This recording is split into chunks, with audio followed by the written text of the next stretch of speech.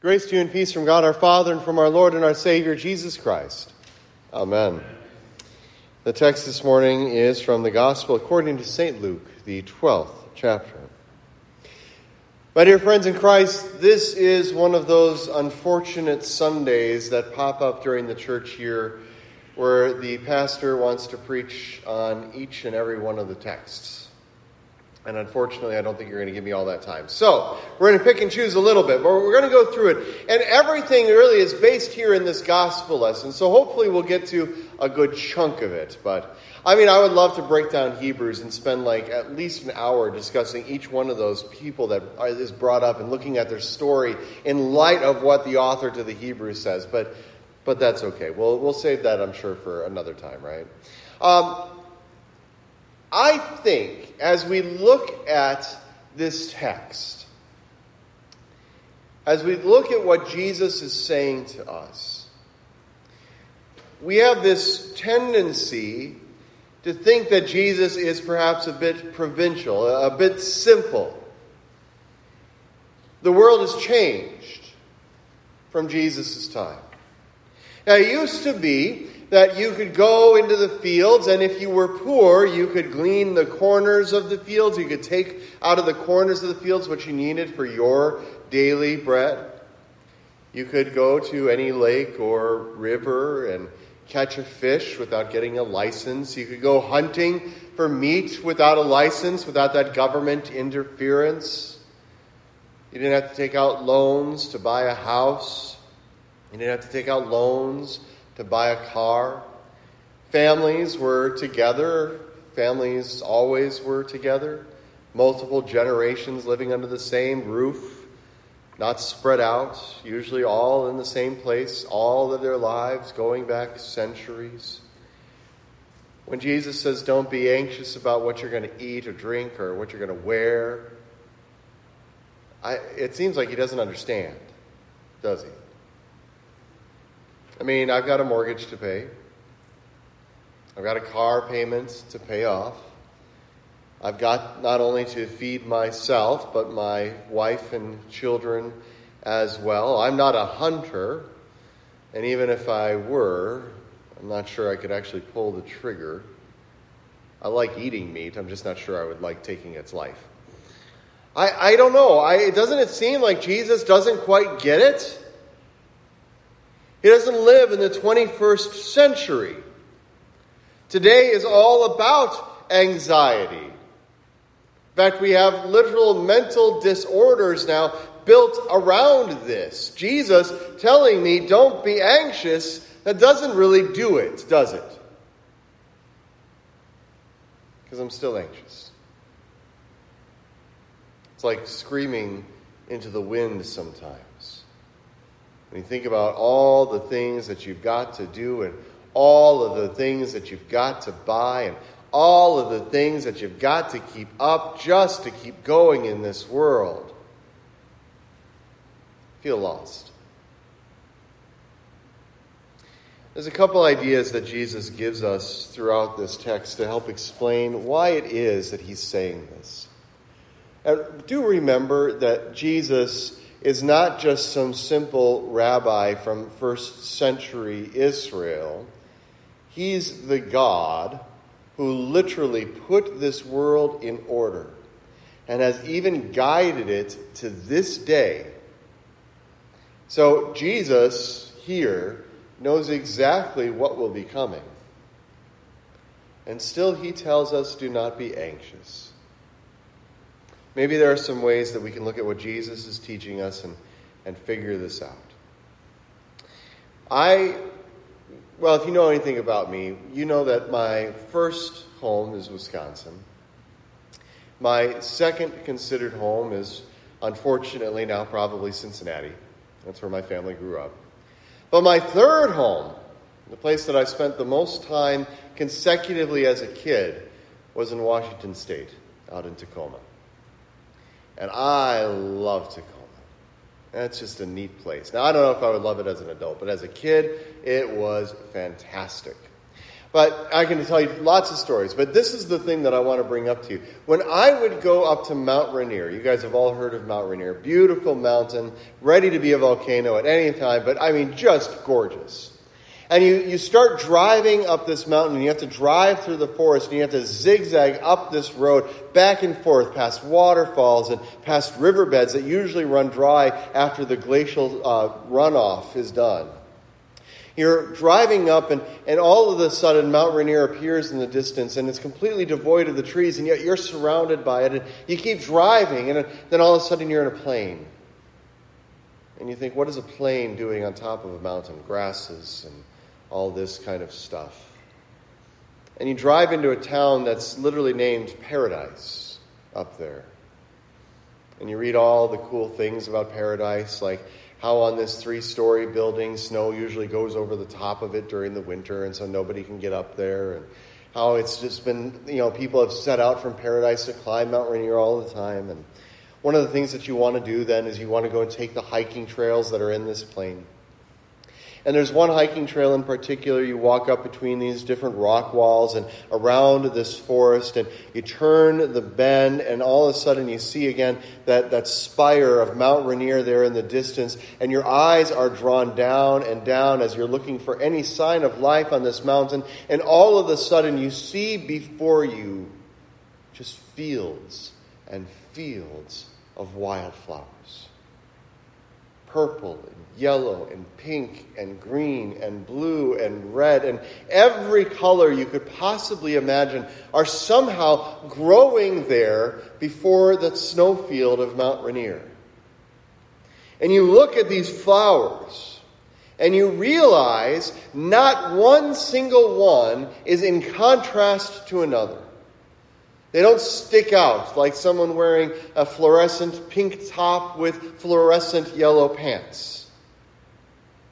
If the flowers did it, it would work. God has somehow designed these flowers and his nature to all work together to produce something that is beyond beautiful explanations. I mean, I can talk about the flowers all I want, and you might have gotten a bit of a picture, but unless you've actually been there, and it doesn't count seeing a photograph, unless you've been there and had your breath taken away by this sight, you don't know it.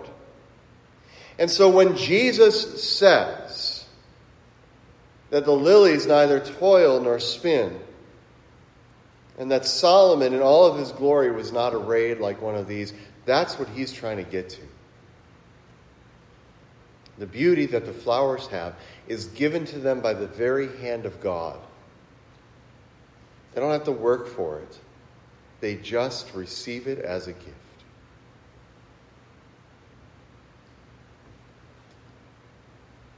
The birds. I always like birds. I don't like when they use my house for target practice, but I like birds nonetheless. I always enjoy hearing them. I enjoy seeing them. Every time I see a cardinal, I always think of my grandmother and my dad. They both loved that bright red cardinal. But the birds, they just go about their business. They don't really care about what's going on in the world. They don't really care that the cat is stalking them because they'll just fly away. They don't have to collect for themselves. They just go out and find what they need because they receive all of that as a gift. And we have this wonderful bird feeder out in the back. It's rubbed down with this horrible chili powder. So if you touch it, you got to wash your hands and everything. It keeps the squirrels away. The birds are so happy about it. They don't have to deal with competing with these squirrels, but they receive that bird feed that I've put out as a gift. And those worms that come up out of the ground after the rain, you can find them all in the yard, picking them up. They receive those worms as a gift. They don't really have to worry about that stuff. And yet, you have much more value than a bird. Jesus came and looked like you. He did not come with wings and a beak.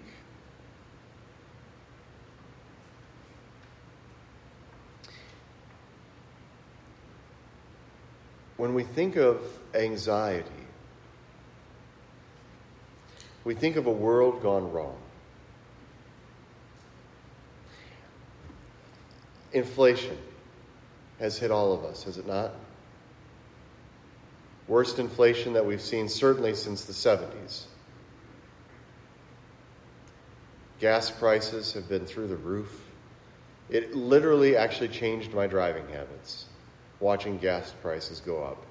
I dropped my speed so I can get more mileage out of my car.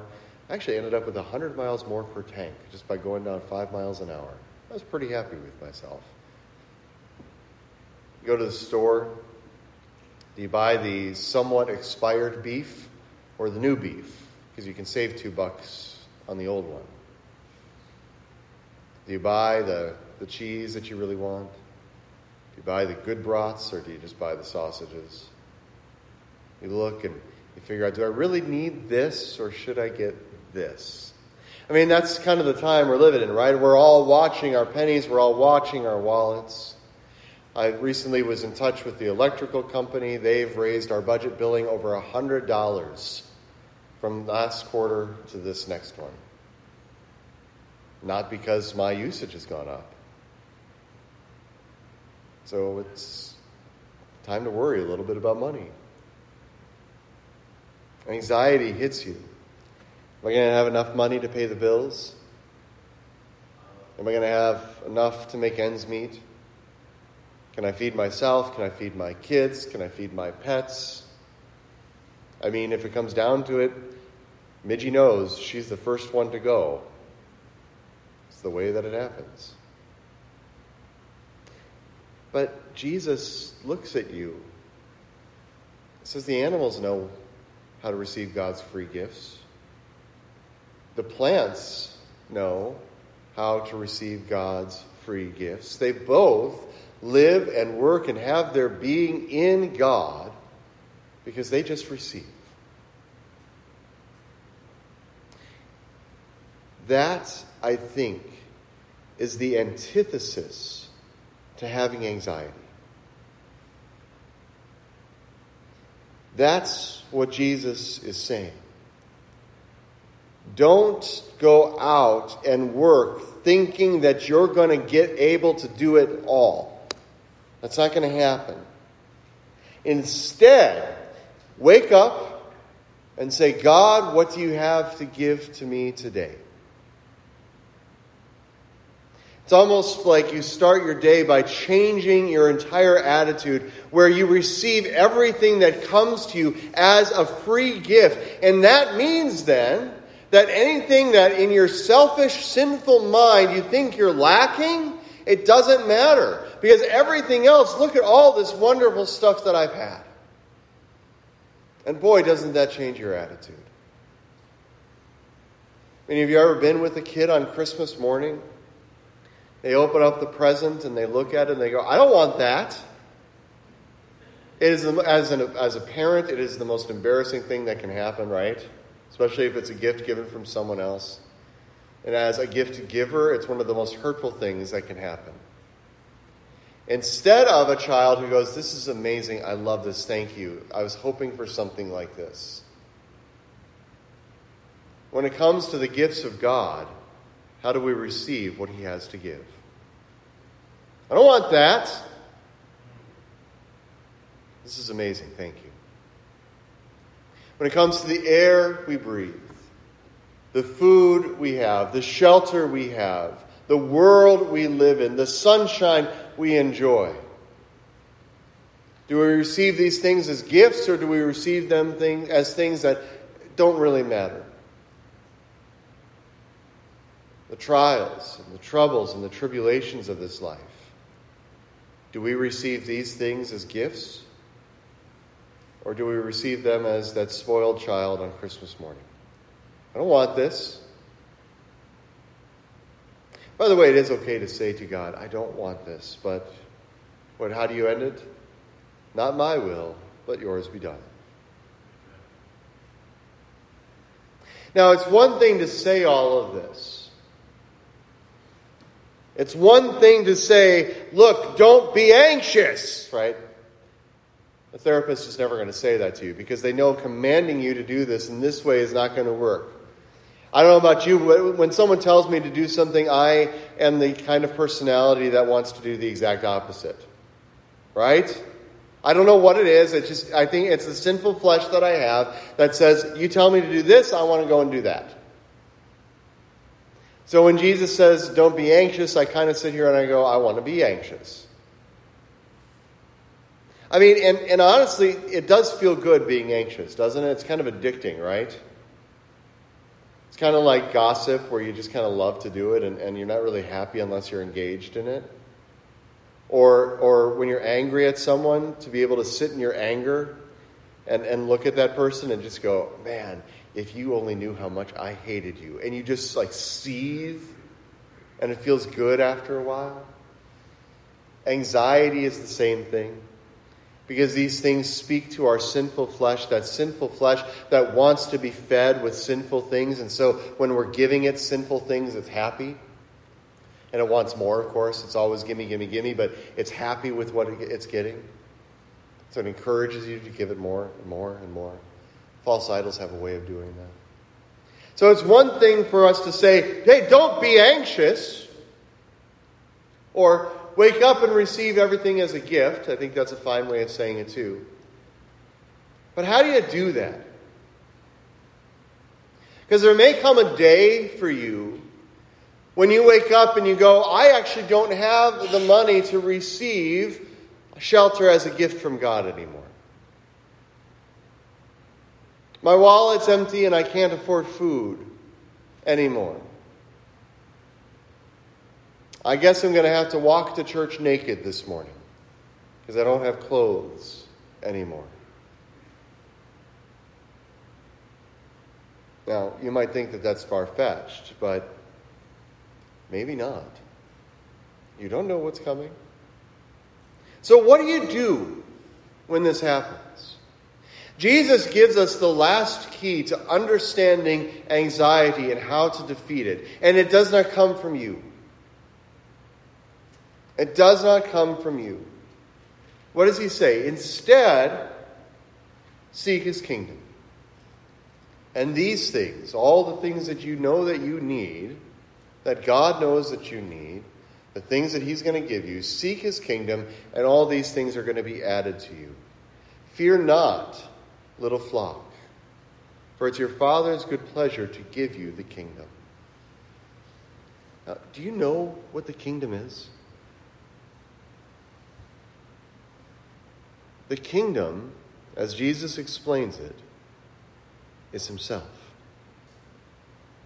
He is the very embodiment of the kingdom of God.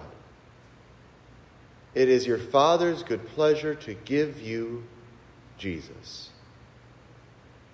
Now, I'd like for you to engage with this little thought experiment for a moment. Where is it that you can find Jesus? All of the time, 100% guaranteed. Is it in a TV show? Of course not. Is it in nature?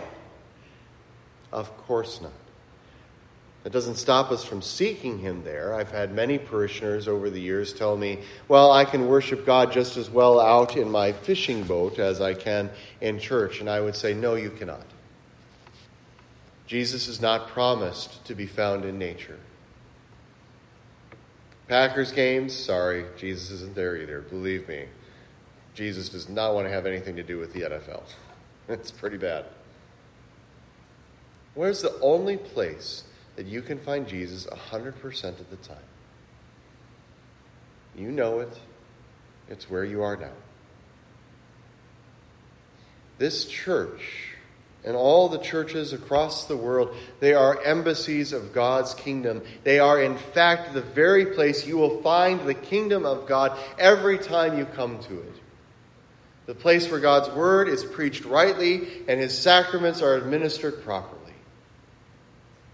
And in the kingdom of God, in this place, God gives to you all the things that you need. And I do not just mean the forgiveness of sins. Yes, this is true. This is the most important thing, that Christ has died for you, a sinner. He has forgiven your sins and has welcomed you into what is everlasting life. And if all we're saying is not based on that, then there's nothing else for us. But the kingdom of God doesn't stop there.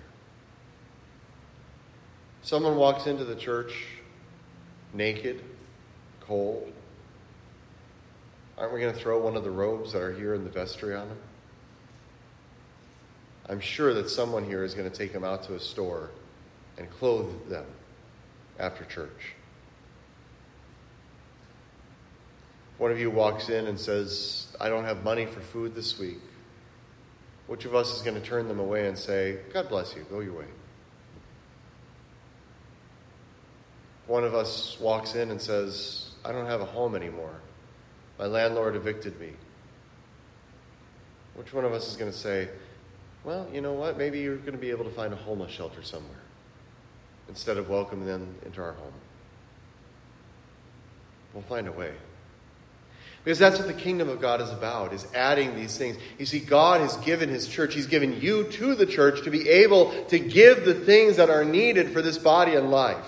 And really, in a very true way, we would begin to look like the church at the beginning of Acts, where everybody has everything in common with one another, giving to each other according to their need.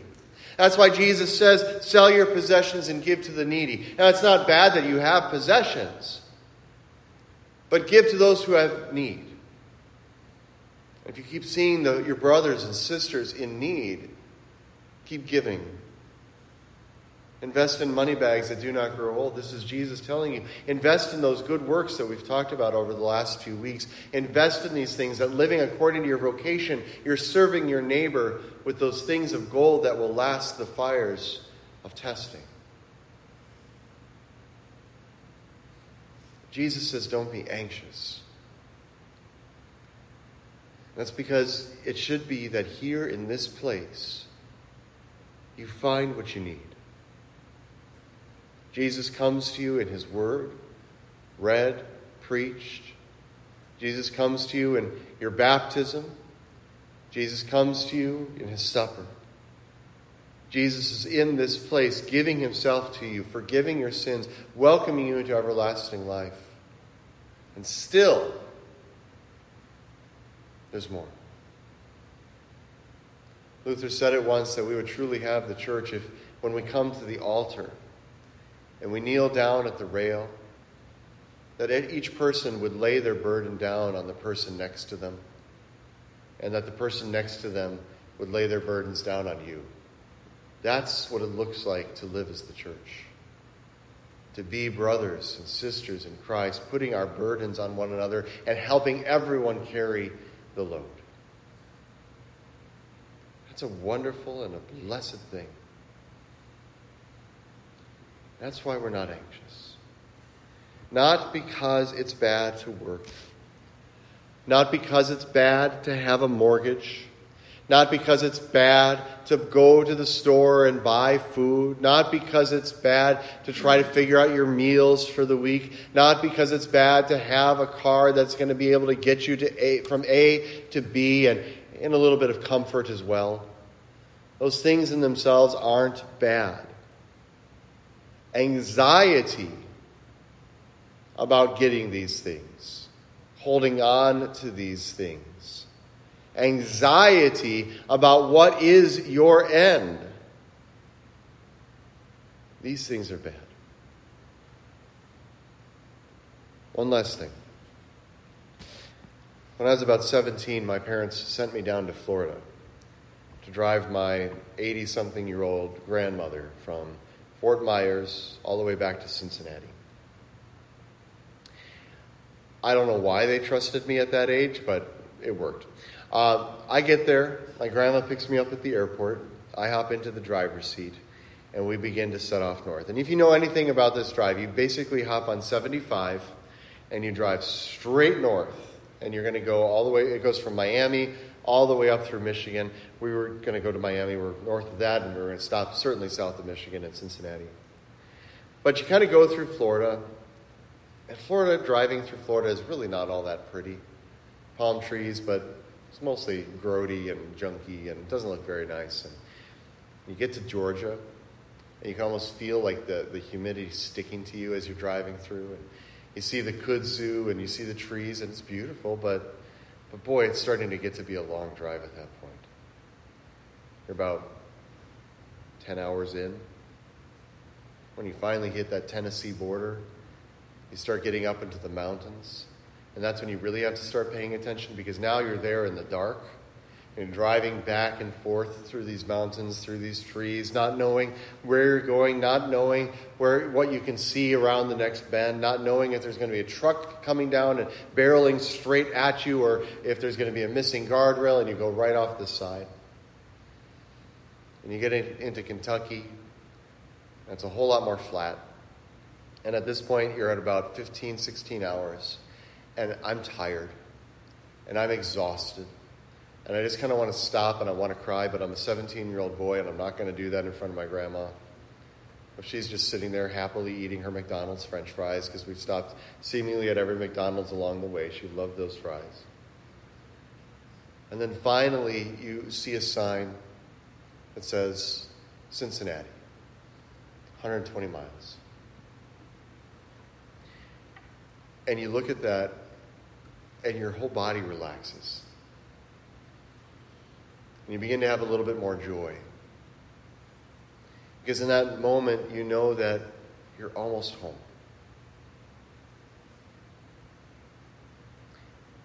If you listen to Hebrews, it was by faith in the Messiah that all of those Old Testament saints did not receive what was promised to them, but saw it from a long way off and rejoiced. If we're looking for a lack of anxiety, look at that day that's coming.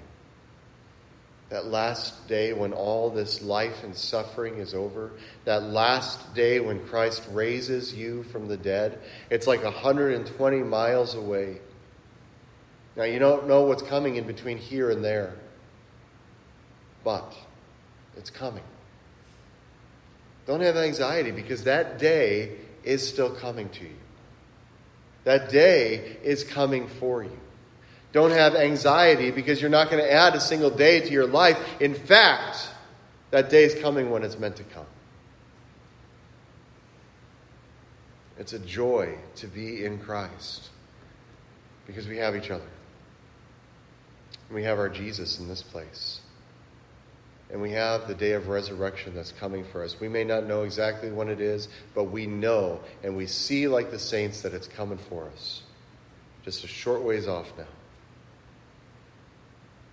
Don't have anxiety, my friends, not as a command to push you into proper behavior. But don't have anxiety, because God has already taken care of everything that you need. God has given you every free gift, every good gift. God has given to you brothers and sisters to surround you. And God is giving you life after sin.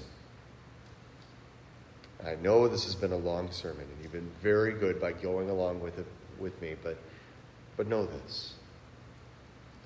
This church, this congregation, God has given to each one of you, small as we may be today, so that we are able to support one another in all of our hope, in all of our joy, and in all of our Jesus.